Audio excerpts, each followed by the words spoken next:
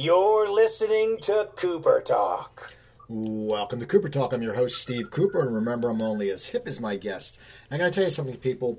As you know, I got married, man, it's almost 3 months ago when I got married, and it's so funny when I run into guys I know, because they're like, hey man, how's married life? Have things changed yet? And I'm like, no, they haven't changed yet. We were together for 8 years, and a year and a half of it, I was bi-coastal. She moved to L.A., and now we're back in New Jersey, so nothing's changed except her name, and that's about it. So when I play Words with Friends, instead of playing Joanne Butaro, I play Joanne Butaro Cooper, and there's no hyphen. Anyway, we have a great show today. My guest is a very talented actor, writer, director. I don't know if he plays music, but usually when guys do all of that, they might pick up a guitar every once in a while. And my guest is Chris Eigenmann. How you doing, Chris? I'm great. Congratulations on getting married. Oh, thanks. Now, are you a married guy? I am, yeah. I heartily support it. I actually knew because I started dipping into all of your podcasts and was listening to the Dan O'Shannon one where you talked about it, and so that's how I got caught up on that. Okay, no, because I read on doing my research on you. I believe you got married in 1993. And the thing is, though, you never want to ask because if you do research on Wikipedia, sometimes it changes. Like I interviewed an actor last week who basically, I knew he was married twice, but now he just got married again and it never said it. So I didn't want to sit there and go, hey, so you're married, and then you go, I'm divorced. Then I feel like an ass. Yeah, no, it ended awfully, and I really hate talking about it. No, we've been married for a long time, and it's great. Now you're from Colorado originally. What got you into acting? What was it when you were younger? Because we're the same age. Were you watching TV? Were you watching movies? Were you playing sports? What were you doing that ended up making you gravitate to? I was doing all of that. I mean, I was God knows, watching a lot of television and certainly going to the movies all the time. But sort of as a tonic to that, I would work in Montana on a ranch in the summers. So it wasn't all television and multiplexes with me growing up. But I think a real reason that I became an actor, I think a lot of people of my generation who became actors and, writers and in the arts, our parents, were this like weirdly newly liberated 1970s parenting where everybody had their copy of Free to Be You and Me and all of that. And so they spent a lot of time putting their kids into arts programs. And so that's how I'm sure, I got interested in it, starting to go to young drama classes when I was in 4th or 5th grade.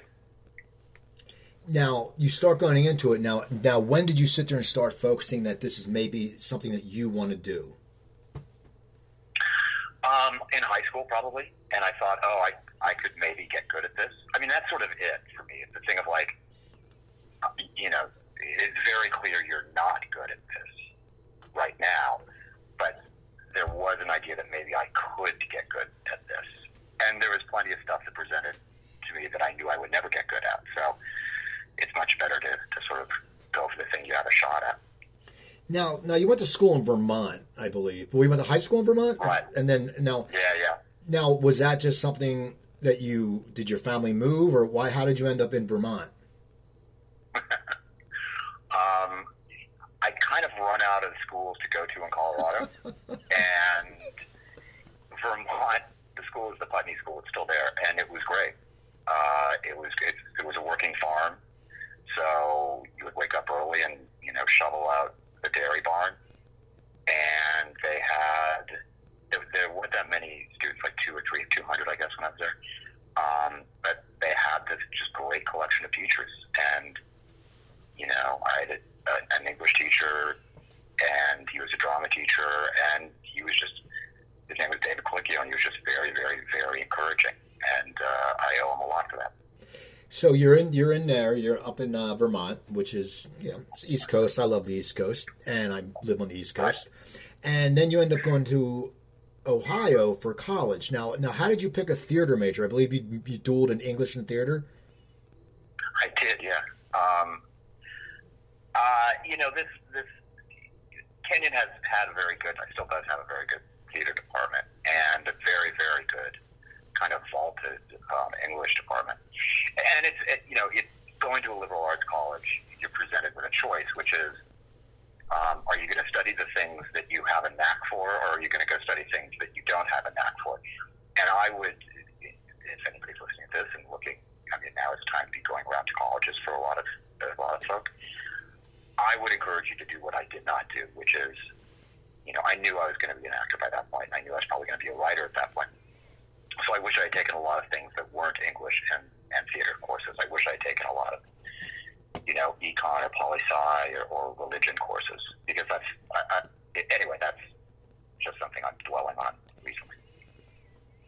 So you're dwelling on that now. So then you graduate. Now, do you end up in New York? What do you do when you graduate to follow your dream of being an actor? Because you already knew you wanted to do it.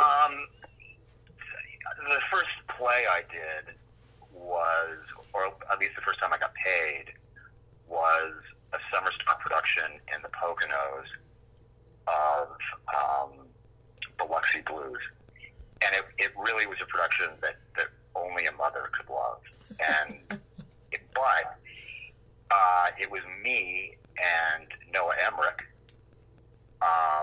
who was on The Americans and was on Billions and has had a really lovely career and is also a director.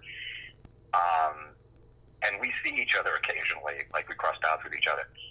And to this day, we still say that was the most fun we ever had in show business. Like that summer that we spent in the Poconos was, the play I think was really bad. The play itself was great. This production of the play was not very good at all. And but it was an unbelievably fun experience. So that's always the best way when you cut your teeth and it's a great experience. So you do the play. Now, was at that point, were you concentrating? Did you think you wanted to go into theater, or were you saying, I want to get into movies? What did you want to do at that point in your life? So I've been doing a lot of plays in New York, and then I auditioned for this movie, and I thought, well, never done a movie before, and this looks like a really good first-time movie to do, because I don't think very many people will see it, and that's maybe for the best, because this would be sort of like a scrimmage movie rather than an actual full-bore, real game movie. And I think that lowered a lot of pressure on me. And I think a lot of people in that movie, it was their first movie. Surprisingly, that movie was Metropolitan. And I ended up at the Cannes Film Festival, and it appeared to me pretty obvious that a lot of people were going to see this film. But I think that being very confident that nobody was going to see it was the best way for me to do my first movie. So when you go and you audition and you have that, as you said, you don't have the pressure, because a lot of times we put pressure on ourselves. You don't have that added pressure of it's going to be a big hit. Was there a lot of other guys auditioning, and how long was your process? Because I've talked to actors where they've auditioned for a movie and it goes on for months, and then finally they said to go, screw it, we're not in it, and they get a call and go, hey, you got the part. How long was this whole system? That actually was very close to the process. I auditioned and auditioned, and also look, if you're, it's one of the reasons it's so hard being a young actor is because there are so many young actors. That's the largest actor pool in New York City, is actors who could reasonably be, 21, 22, 23. So you will never have more competition than when you're that age. So the audition process went on forever, and then I heard I did not get it. In fact, I know who did get it. And they were off. They'd filmed for, I don't know, maybe a week or something. And the director then called me and said, we want to make a change. We want to give the guy who we gave your part to, we want to give him another part. We want you to do the part we thought you should do. And I think that evening I was shooting, I think, that night. So, yeah, you're right, that isn't uncommon. That's a really common thing. I think it happens all the time. It happens even today. Now, so you got the part, and as you say, you didn't expect it to be a big hit. How long was the actual? Because I love that movie. I remember watching it. We used to go to Philadelphia to watch it at the Ritz. That was like a cool hip theater that Cherry Hill, New Jersey didn't get certain movies, so you went into the city. Right. And How long did it take to shoot? Because it probably wasn't a big budget movie. Because as you said, it wasn't. There were so many people auditioning for it, but there wasn't any real big names at the time in it.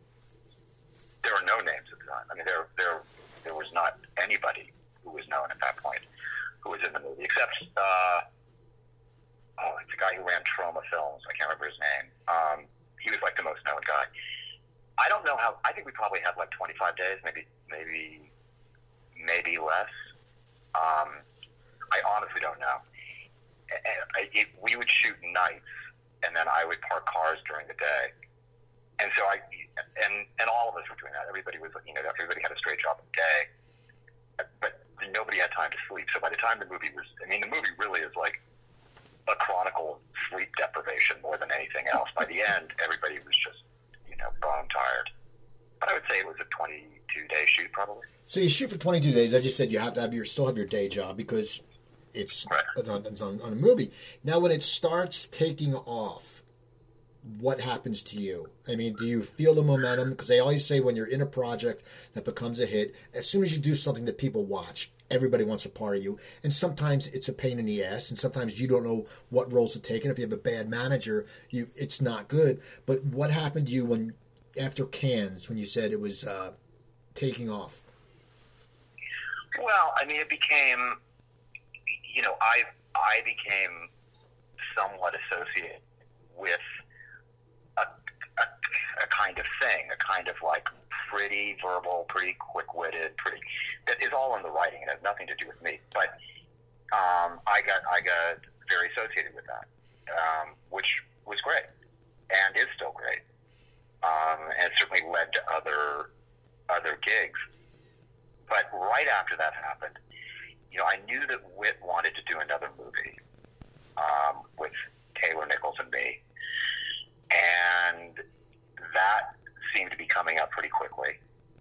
I went to LA for the first time and met a lot of people. And then TV was always, there was always talk about TV, and maybe, you'd get like a holding deal to network or a development deal to network. And some of those happened at the same time, which, most times nothing comes of it. And in those instances, nothing really did come of it. But it did help me sort of like, see what California was like and to see a little bit how TV stuff was working. Then I went off and did Whit's film, his second film, Barcelona. And then by the time I got back from that, then I started really doing a lot of TV pilots. And that was back in the 90s where, every comedian would get a development deal with the hopes to get a series. Series were just, it seemed in retrospect like a really fertile time in television, particularly 30-minute sitcom television. So you're sitting there, you're getting the opportunities. None of the pilots are getting picked up. I know during that time also you went and you shot Last Days at Disco, and that was another Whit movie. So it seemed that you were working with Whit. That wasn't, Whit and I weren't supposed to do that movie together. And we were very clear about that the world had had enough, we believed, of the Whit Stillman, Chris Eigeman combination stuff. And there was another actor in that role who, at the last minute, wasn't going to do it. And I'm not sure why. I've never really drilled down on why. And so, again, Whit called me, like 4 days out, saying, can you do this? And I did. But the intent was never to do that movie. And I'm very glad I did. But that was not the plan. So then you're working along, and I know it's a TV show that Peter Melman created. Peter's been a guest on the show. He's just an amazing writer. Oh, really? Yeah, Peter was on when I had my studio in LA. When I do it out in LA, Peter came on, and he just came out with a book that Tony Kornheiser talked about. I just saw that. Yeah, Tony Kornheiser gave him a shout out on Pardon the Interruption the other day. I am looking forward to the book. It's super easy to order. I just got it. Melman is an incredibly funny guy. I know, and an incredibly smart guy. And, he came up through Seinfeld. Right. Now, that's what cracks me up. As an actor going to TV, when you got cast, which Evan Handler was in the TV show, Jennifer Grey, it's like, Right. When you went into that, what were your expectations? Because did you know of Peter's work? Because it was Peter after he had left Seinfeld and he got that deal. And I know he hates ABC now, but what were your expectations going into that? Because he was a known name and it was ABC. Well, I think my expectations were twofold. I think, personally, my expectation was that this was going to be a huge amount of fun, no matter what happened. Like, this was going to be a huge amount of fun. I was also just relieved that finally a pilot I was in had been picked up to series. Like, I've been up to bat so many times. There's been so many pilots that I was just thrilled that one, got put on a schedule somewhere. Professionally, it was hard not to have high expectations because Jerry Seinfeld introduced us when we shot the pilot. I think we shot the pilot, to be honest. We shot that on the same stage as Seinfeld, but it was within, I think, it was the week that the last Seinfeld episode had aired or something. It was all like, and the network and everybody else was very much associating us with Seinfeld. And there was no bigger thing in the world than Seinfeld. And so, yeah, professionally, I think we all expected, or expected is overstating, but certainly hoped that this would be, it's being keyed up to being to really work. So hopefully it really will. And we, I think, put some really, really good episodes out there, but for whatever reason, and it could be a network thing or it could be anything, the fit wasn't right. And we were able to do 2 half seasons. But my first expectation was of having fun, and it really was fun. It was hilariously fun. Now, what makes it so fun on a set? Is it just the camaraderie? Is it like when you see basketball players look like they're having fun? Is it because they like each other? Was it just that you guys were all young actors? And Jennifer, I believe it was known, but the others weren't really known. Was that you guys were just having fun? I mean, just sitting there and acting and doing what you loved and not feeling the audition pressure and all the other pressure? I think that's a lot of it. I also think what contributed greatly was the writers and and everybody, I think, very much shared the same sense of humor. So, jokes were sincerely appreciated, and the labor of love of those scripts coming out were really appreciated, and so I think that helped. That went a long way, also. So that's fun. It's also, doing a sitcom is basically banker's hours. I mean, you show up at 9, you go home at 4 or something, and it was sort of nice also just to have that. Movies, it feels like a never-ending war. Our TV shows also can feel like a never-ending war, but sitcoms, they're really by the clock. And that was, I don't know, I found that fantastic also. Now, what happens when it gets canceled? Were you prepared at all? I mean, and it must have been at a point in your life where, as you said, you finally get on a series. The pilots have come close, but you're getting paid for the pilots, so you're not like waiting tables, I'm sure. But right. What happens when it gets canceled? Do you see it coming? Does it blindside you? And how do you react to that? Because you're finally in a job where you're actually really, really loving it. I can only speak for myself, but when the series was canceled, I didn't really realize the series had been canceled because, and part of that is maybe willful ignorance, but I'm not sure. It's also, we were a mid-season replacement, right? So, and then we came in at the top of the season, but then they didn't order any more episodes after we'd done like 22 or 23 episodes or something like that. But then there was always the sense of, but maybe they will be ordering more episodes, and then maybe we'd be in mid-season next year, something like that. So, and which now, looking back on it, is silly. Of course they weren't going to do that. But also nobody really wants to look you in the eye and say, your series is canceled. There's always there's always room to have a little bit of hope, and then that hope gets exaggerated and over-amplified. So the actual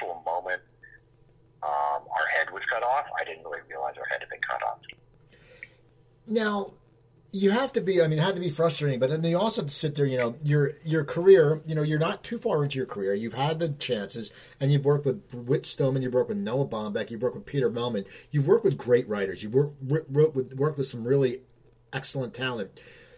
Does that sit there and make you think, holy crap, like, am I ever going to work with writers to this level again? Because they're all pretty good at what they do. Well, if I did think that, it was quickly cast aside, because then I went on to Gilmore Girls, and you know, Amy Sherman Palladino and Dan Palladino are as good as they get when it comes to writing.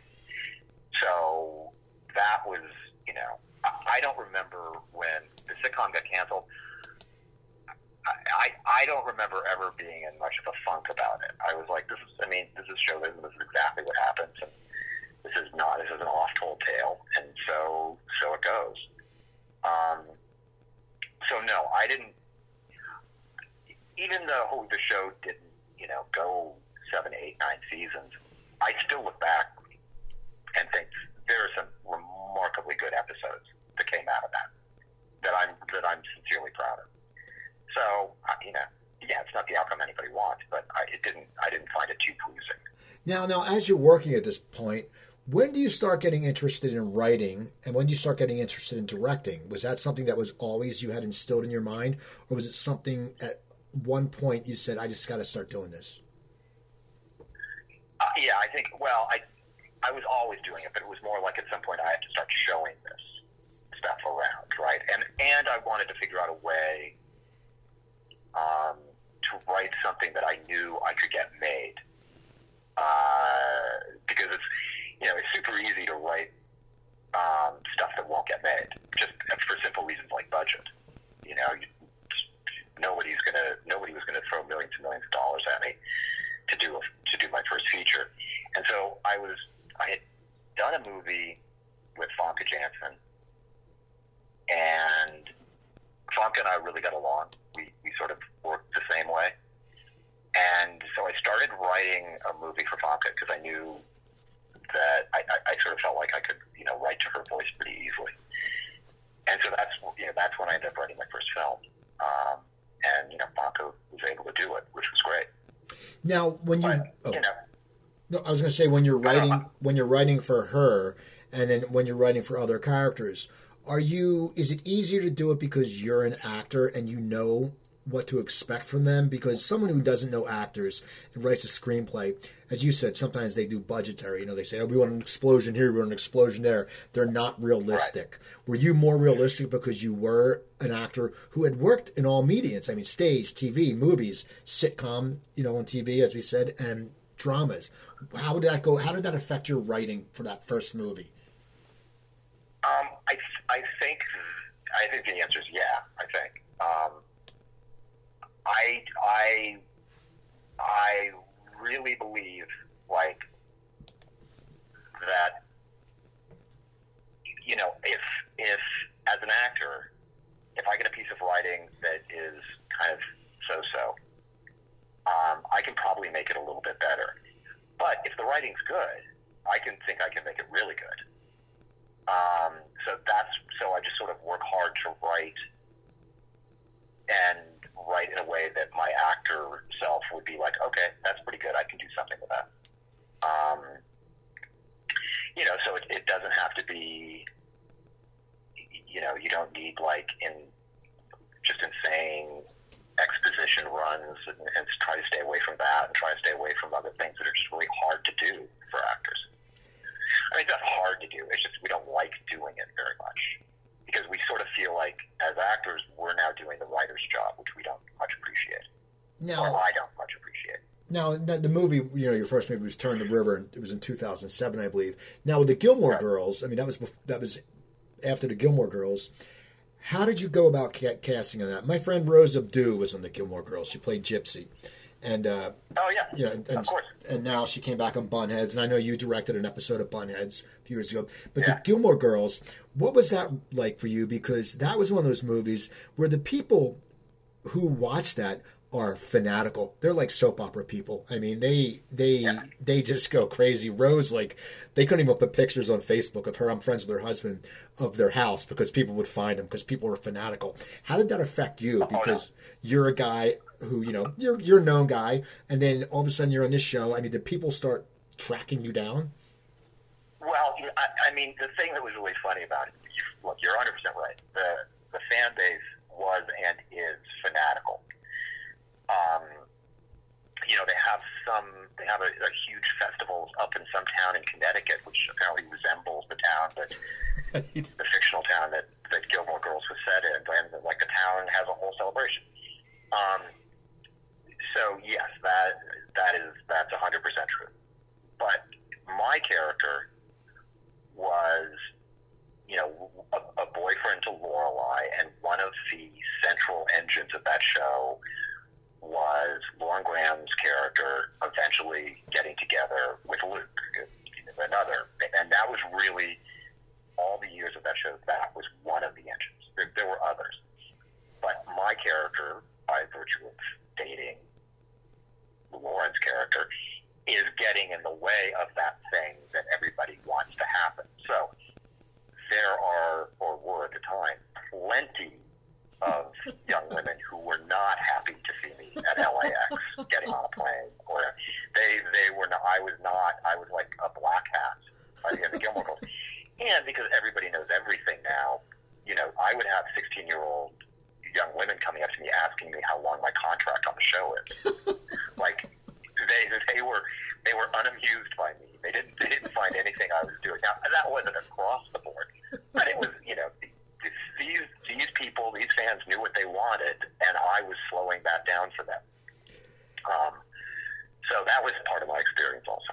Well, it's funny you say that, because I talk to soap opera actors too, and somewhere there's people just, they can't separate real life from fiction, and I think they want to, but then they just think, I think they'd rather live in that fantasy world, that they'd rather dislike you. Did you ever get like physically threatened any time? Oh, no.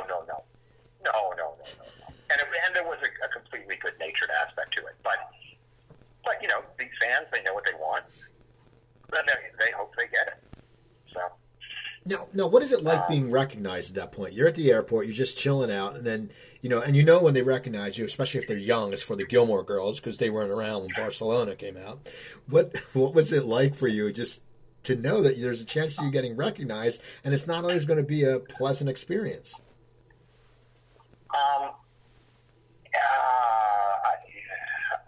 I don't.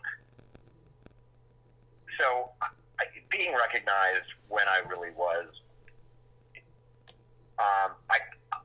So I'll tell you a story. So after I did Metropolitan, my wife and I went out to a very, very, very fancy New York City restaurant that isn't there anymore. And we were spending an enormous amount of money on this dinner and like super fancy adults. And I think Metropolitan had been in the theater for maybe a month or 2 months, and it played forever in New York City. And we sat down, very fancy. I ordered wine, very fancy. And I could tell that people were like turning in their chairs and looking at me. And I thought, well, you know, that makes some amount of sense because this movie is playing, and you know, that's fancy and great. And eventually, my wife looked over at me and she said, "Do you think those people are looking at you?" I was like, "Well, honey, I mean, I am in a movie, and it's playing a lot." And then she's like, "Sidney Poitier is sitting directly behind us." So, ever since then, if somebody recognized me, I just assume somebody much, much more famous and deserving is standing or sitting behind me. It was a very good early on life lesson. So you're acting away. You're on Gilmore Girls. You were recurring on Malcolm in the Middle. And then during those acting time, were you writing Turn the River then, or was that? No, I was writing Turn pretty much after I had done The Treatment, was the film that Famke and I did together, and pretty much after that is when I started putting Turn the River together. And you couldn't do Turn the River today. I mean, you would never be able to get it made, I don't think. And we certainly, not sure how much we made it for. We only made it for like $450,000 or something. I mean, I guess you could probably do it today, but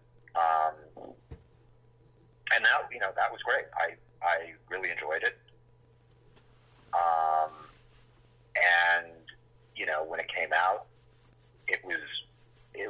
time because we got a lot of offers to go on video on demand, and a lot of those were really paying well. But I really didn't want to do that. It seemed too early, and so it did get, and I also wanted to get a theatrical release just because I wanted it to be reviewed, because no reviewer was going to do VOD stuff at that point, 2007, 2008, whatever. Nobody was doing that. So it did, and then the critics, I was just really interested to see what the critics were going to say about it, and by and large, most of them really said nice things about it, and I thought thoughtful things about it, and some didn't, which is the way of the world. And then Sundance Channel also bought it, so it basically had a short theatrical life, and then lived on Sundance Channel for a really long time. Now, what was it like for you stepping behind the camera? Because you wrote, you directed it, and you have a part in it. What is it like to have so many hats on? Because if you're just used to acting, now I'm sure when you act, when you write it, it's easier for you because you wrote it and no one knows you better than you do. But now you're directing. How do you get prepared for that? Because you're everybody on it. You're wearing a hat. You're doing everything. Right. It didn't. A lot of the things that I thought would bump me, and a lot of things, that I thought would bump me really didn't bump me. But sort of what I was comfortable with and what felt really kind of natural and easy, and all of that stuff, particularly on the set, everything felt very, very familiar, and I was very clear, as I try to be, that we're all telling the same story. As long as we're all telling the same story, that makes my job infinitely easier, I think. And so we spent a lot of time in prep just really being clear about what story we were telling. Where I became much less comfortable was in post, because I'd really never gone through the post experience. And so that was very, very new. And so that was the biggest learning curve for me, was post stuff. Now, is it a feeling of relief when you get done the picture, when you wrap it and then everything's done? Is it a feeling of relief, or do you sit there and say, "Oh crap, I should have done this different"? What was your feeling when you finally, not when you said wrap, that's a wrap, but when you actually got it done and it was in the can? What goes through your mind? Are you really excited, or then are you also second guessing? I mean, I've never directed a movie, so I wouldn't know. Because of that was the first one I'd ever done. And on top of that, a lot of my friends were in it. And a lot of my friends gave of their time very generously. Matt Ross, Martin Hinkle, Famke. There were just a bunch of people and it was great. And then you finish the movie and you think, oh my God, have I done right by my friends? This has to be good because these are my friends, and they sort of were showing faith in me. So actually, that was the scariest moment, when you're wrapped and it's the day after, and you think, oh my God, have I let my friends down? Have I possibly made something that's not good and will show poorly on them? That became very scary until we were able to, start putting it together and be like, oh, okay, I think maybe we're okay here. Now, is it easier to direct your friends because you know your friends, or is it more of an awkward feeling because they are your friends? No, it's 100% easier to direct your friends. I mean, it has been thus far. That could change, but I found it very, very easy. And also because, you'll have I certainly as an actor basically started developing shorthand with Noah Baumbach and Whit Stillman, because, of those two, I've done 3 movies with each of them. And that shorthand kind of extends to all your friends. So if you're talking about a scene where two of your friends are in it, you can say things like, when you hit that turn in the speech, maybe just take it slower. Or even more obscure, when it's like da-da-da-da-da, maybe it's da-da-da. And it makes no sense, but the two of you know what you're doing. So I find that infinitely easier. So after you direct it and it gets done, and you said you got some good reviews, you got a few bad, but that's like anything in life. It's on IFC. You have that on your belt. That's an accomplishment. So you're a guy. You've done a sitcom. You've been in movies. Your career. You have a good career. At that point, what do you want to do? I mean, and how do you go about it? Because you've done everything, and I guess it's something where you have to choose. You feel, or where does your career take you at that point? Well, at that point, I had another movie sort of coming together, and it was a movie that didn't come together, but it came together until about 6 weeks before Principal Photography, and it took a couple of years to build it up, only to have it fall apart at the very last minute. But it was a bigger budget.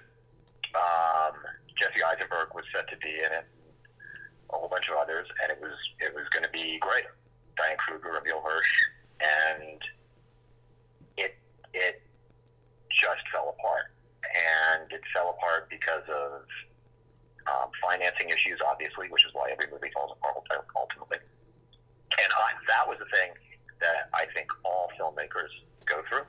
Well, I think most filmmakers go through. I think it's not uncommon for filmmakers to have something that they desperately want to do that can't get done for whatever reason. But that's one of those things I'd never gone through. So that was a gut punch. I was like, oh my God, we were 6 weeks away from Principal Photography. How could it go down now?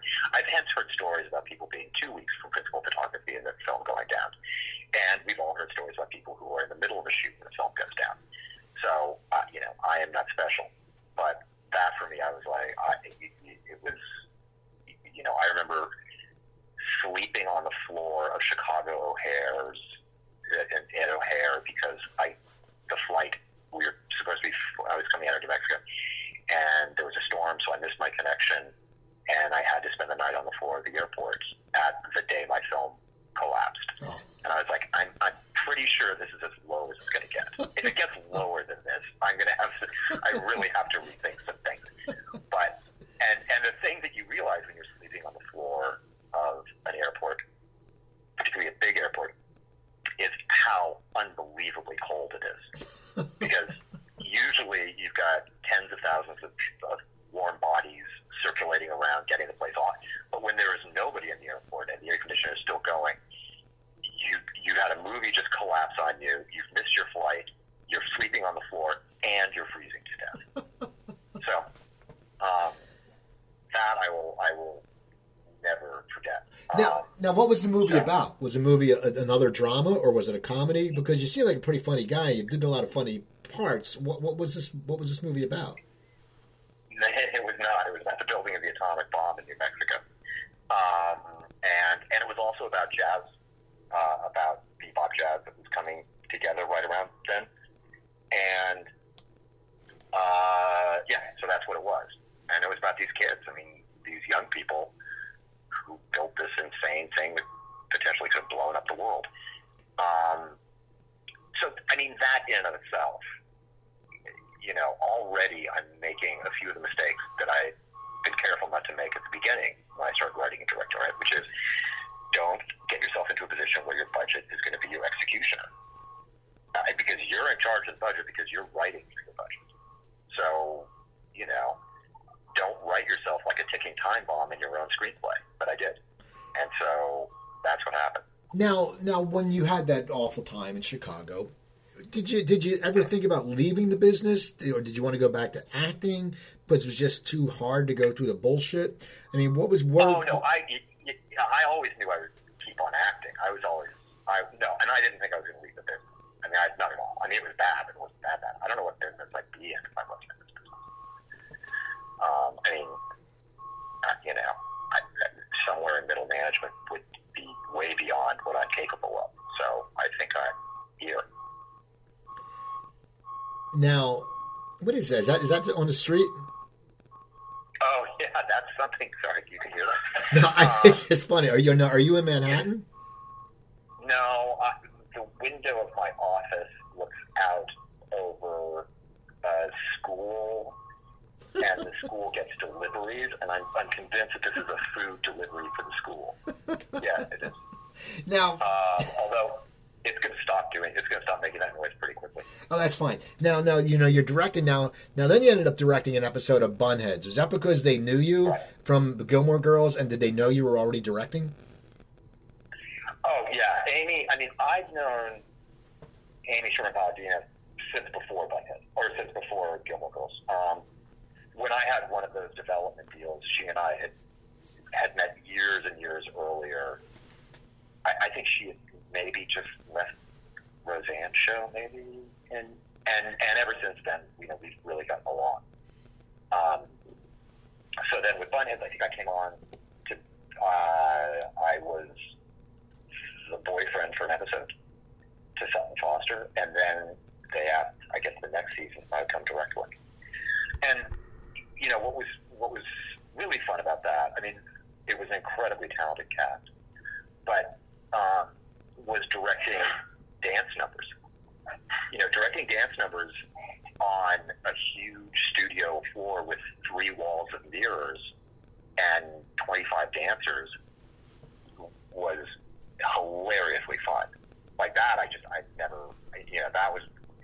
it was just great. Because even in the movies I've been in, I've never done anything like that. Traditionally the movies I'm in, there's a lot of one-on-one conversations. There's a lot of, dry wit, but there's not a hell of a lot of dancing and big ballet dancing at that, right? So that I love doing. Now, your latest movie, well, first of all, is the movie that that didn't get made, is that called Trinity? It's been called so many things, but yes, it is.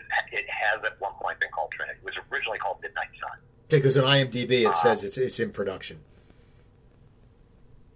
Well, hold on. That's probably. I'm telling you, it's very possible. My movie, I can promise you, is not in production. But hold on. No, it's under your name. Maybe it says not production, but it says announced or something like that. But you know how IMDb is. IMDb is like. Yeah, no, I know. IMDb had me playing Batman at one point.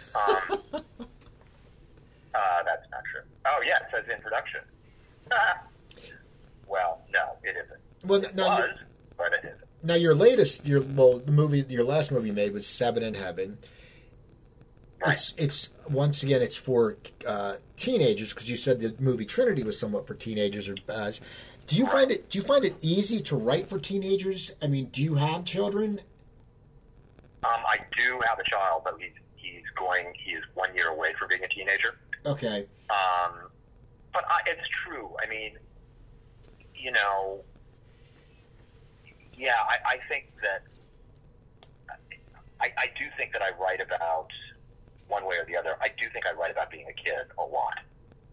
I think a lot of things that I learned and felt and experienced as a kid were super defining, but they aren't things you can. It's just that's what happens. You're young, and that stuff really molds you and really affects you. So yeah, I like writing. I like writing for kids. Now, Seven in Heaven. How did you come up with the idea? And do you like that genre of the mystery horror? I mean, how do you pick the genre you want to write for? Well, so that came about directly out of Trinity or Midnight Sun or whatever the title of the day is. I was determined to figure out a way of telling a story that I felt really strongly about, but that also I wouldn't, write in my own executioner. So I didn't want to. I wanted to have a very, very low budget. I wanted it to be accessible, and with genre films, you don't need to get a bunch of movie stars to get the thing made. The genre is its own movie star. And so one of my reps sent it to Blumhouse. And I did not send it to Blumhouse, but I had known Jason Blum for probably 25 years. He was a producer on Noah Baumbach's first movie, Kicking and Screaming. So Jason was always around. And so it got sent to Blumhouse, and I didn't know it had been sent, to be honest. And Ryan Turek, who's the head of Samuelson, who's the head of the film department.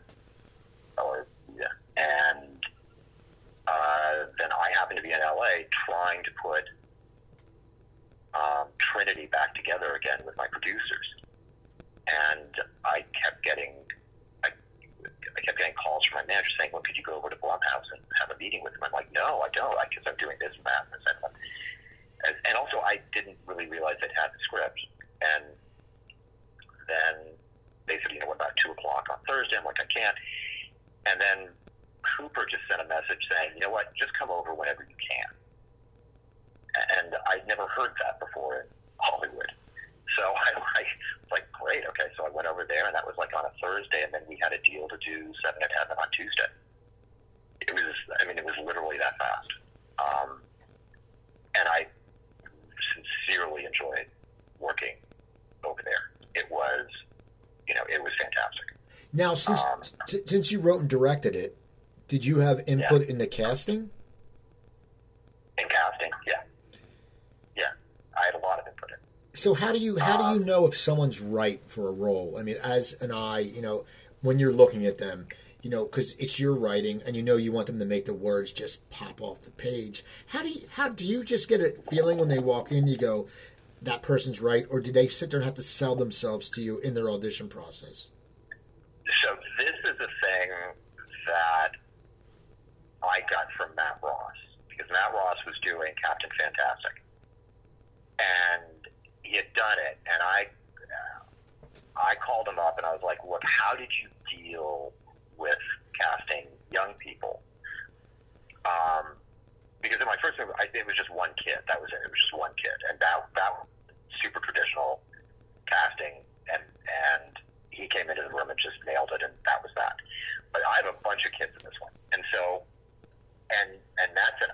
I am, because I'm an actor, I am way too empathetic, and so I want every kid to be the kid, and I can see every kid, even if they aren't the kid, they're trying, and that makes me think, well, maybe they could be the kid. So he was just like, I just don't get the room. He's like, everything had to be on tape. Every kid basically just auditioned by tape initially, and I agreed with him on that it was much, much easier to go off of taped auditions than being in the room with any of them. This is actually where being an actor is not to your advantage. At least it's not to mine when you're casting young people. So that's how that happened. But, that said, the casting director, Terry Taylor, and that whole department over at Blumhouse it's just run incredibly well, and they have incredibly good taste and incredibly good eye. So it was, it's never easy, but we got there in the end.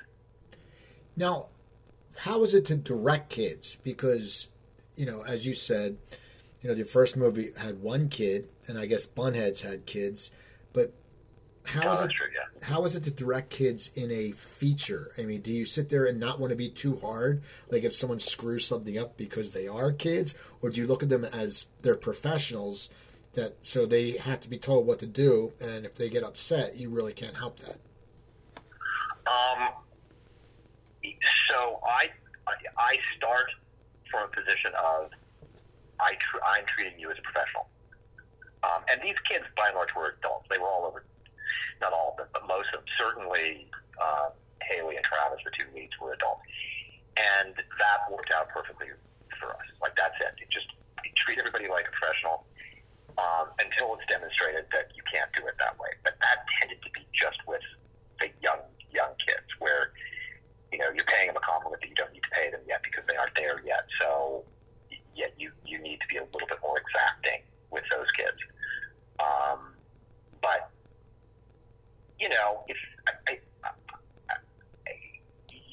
no matter what age, any actor, you can't bully a performance out of somebody. It just doesn't work. But that doesn't stop directors from trying, but it just doesn't really work. So, there were some young kids that it just meant there was going to be more hand-holding, but that's they're young kids, and that's fair. So that was sort of the process, I guess. Now, what was it like directing Gary Cole? Gary Cole, come on, Gary Cole is a gift to the American film world and the stage world, right? He came out of Steppenwolf. So Gary is, he's perfect. He's just perfect. He's just absolutely 100% perfect. What he does in front of the camera is perfect, and then he sits down, he's inevitably reading a very large book, and then he goes up and gets in front of the camera and does it perfectly, and then goes back to his book. And it's great. And then, you can go play golf with him on the weekend. It's what everybody should aspire to. Now, when you got done Seven in Heaven, it was your second feature that you wrote and directed. Did you feel that you upped your game? Like, is it a process where you think after, if you practice, it gets you better? Did you feel that this production was easier for you than the first one, just for the fact that you already had the first one under your belt? I don't know. I don't know. It was the first time I was working in genre stuff. It was also the first time I was essentially working with a studio. Because even though it's Blumhouse, it's Universal. It was the first time doing test screenings. It was the first, all of that stuff. So again, there was the bundle of new, and even the post experience was radically different than my first post experience because there was more money, and it was really codified. It was actually how you really do post up a film. Whereas my first film was like, we posted it, but we posted it, when we found another $250, maybe we could do another 2 hours of color correction or something, So it was all, I felt like this was sort of my first time for a lot of things on the second film. Now, what's in your future? Now, there's a couple of things. My producers and I have another genre film that we are, and it's small, but it's probably it's bigger than Blumhouse usually works. I just got the rights to a book that I've always wanted, that we're trying to figure out how to turn that into a miniseries. And then there's a cool New York thing, 30-minute pilot that is sort of putting itself together. And so those three things seem to take up most of my day. Now, are you acting anymore? Or are you just putting that on the... I don't think I'm going to act in any of it. But then again, the nice thing about being an actor is, and then who knows, right? Then the phone rings and like, hey, do you want to come do this as an actor? And I'm like, sure, of course I do. So I'm sure that and I am talking to folks about joining up with them on shows to be an actor, and we'll see how that goes. But mostly right now, it's tearing apart a book and trying to see how to make it a TV show or how to make it a miniseries, which is, again, something I've never done, and it feels what makes it. The book it's true. It's a true event, and it's almost like backwards screenwriting because you have all the characters there, but things aren't in the right order, so you need to kind of rearrange things, but you can't invent very much. You can't make too much stuff up because, these are all real people and this really happened. So it's a very, very, very, for me at least, it's a very, very strange process. And I'm working with it with the woman who, reporting and ultimately wrote the book, and she's sort of the guardrail of history, and she's like, no, you can't do that. You can't do that. So, because that is not the way it happened, and you'll get called on the carpet for it. So I'm like, okay, all right. I don't know. It's proven to be very, very interesting and unexpectedly difficult isn't quite the right word, but I'll go with it for now. Well, that's awesome, man. I wish you the best of luck. It's good. I'll look forward to it. I know Seven in Heaven. I believe it's on Netflix right now. I think we can see it on Netflix. Yeah, it was all. it went right to Netflix because one of the things that happened is, this is partially the result of Blumhouse's success. We ended up, they're doing a ton of movies at the same time. We ended up finishing up in August. And then Universal was going to be releasing Halloween, the reboot of Halloween. And then Netflix said, could we buy these two movies? So they bought two movies from Blumhouse for Halloween, specifically for Halloween. And that's how, we were like, sure, yeah, that makes a certain amount of sense. So, and, then you end up, when you're on Netflix, there's the only metric you can find of success is literally like, how much you're trending. And that's, so it makes for a very, all my producers and everybody like sending screenshots of them being in different parts of the country, everybody's around in different parts of the country, sending screenshots of trending and all this, because, Netflix doesn't really tell you very much. So, that was frantic, but ultimately satisfying.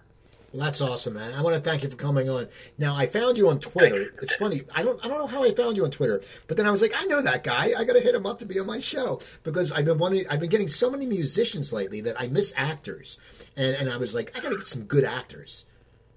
Yeah, but you have a murderer's row of musician interviews that are amazing.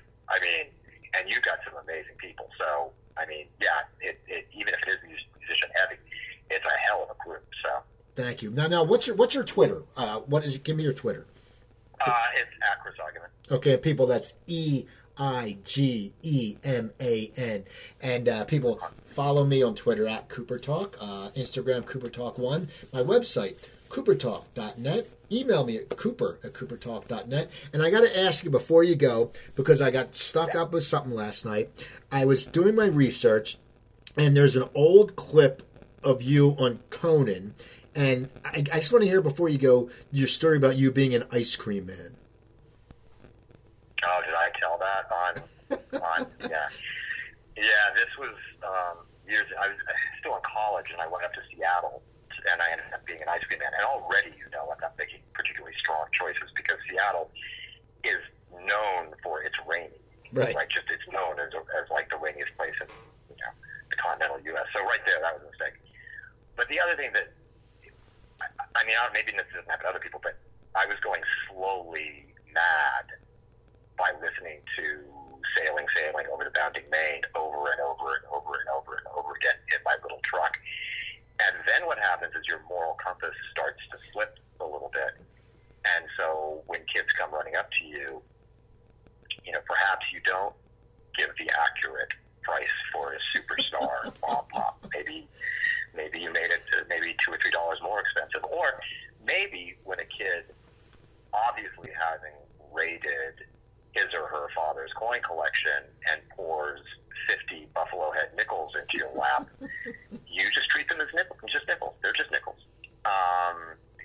And maybe if a kid wants to be a jerk and jumps on the back of your little mail truck that's been retrofitted to be an ice cream truck, maybe you forget he's back there and just keep on driving for a while and not slowing down too much going through the neighborhood, because maybe that'll teach him a lesson not to jump on your truck ever again. It was not a great time. I think the kids were glad to see me go, and I was certainly glad not to see them. Well, see that, people? You could be an ice cream man and then become on sitcoms and direct movies. So people, please go check out, go to IMDb, check out Chris Eigenmann, and go watch Seven in Heaven. You'll like it. And so once again, thank you. I'm Steve Cooper. I'm only as hip as my guest. Don't forget, drink your water, eat your vegetables, take your vitamins, and I'll talk to you next time.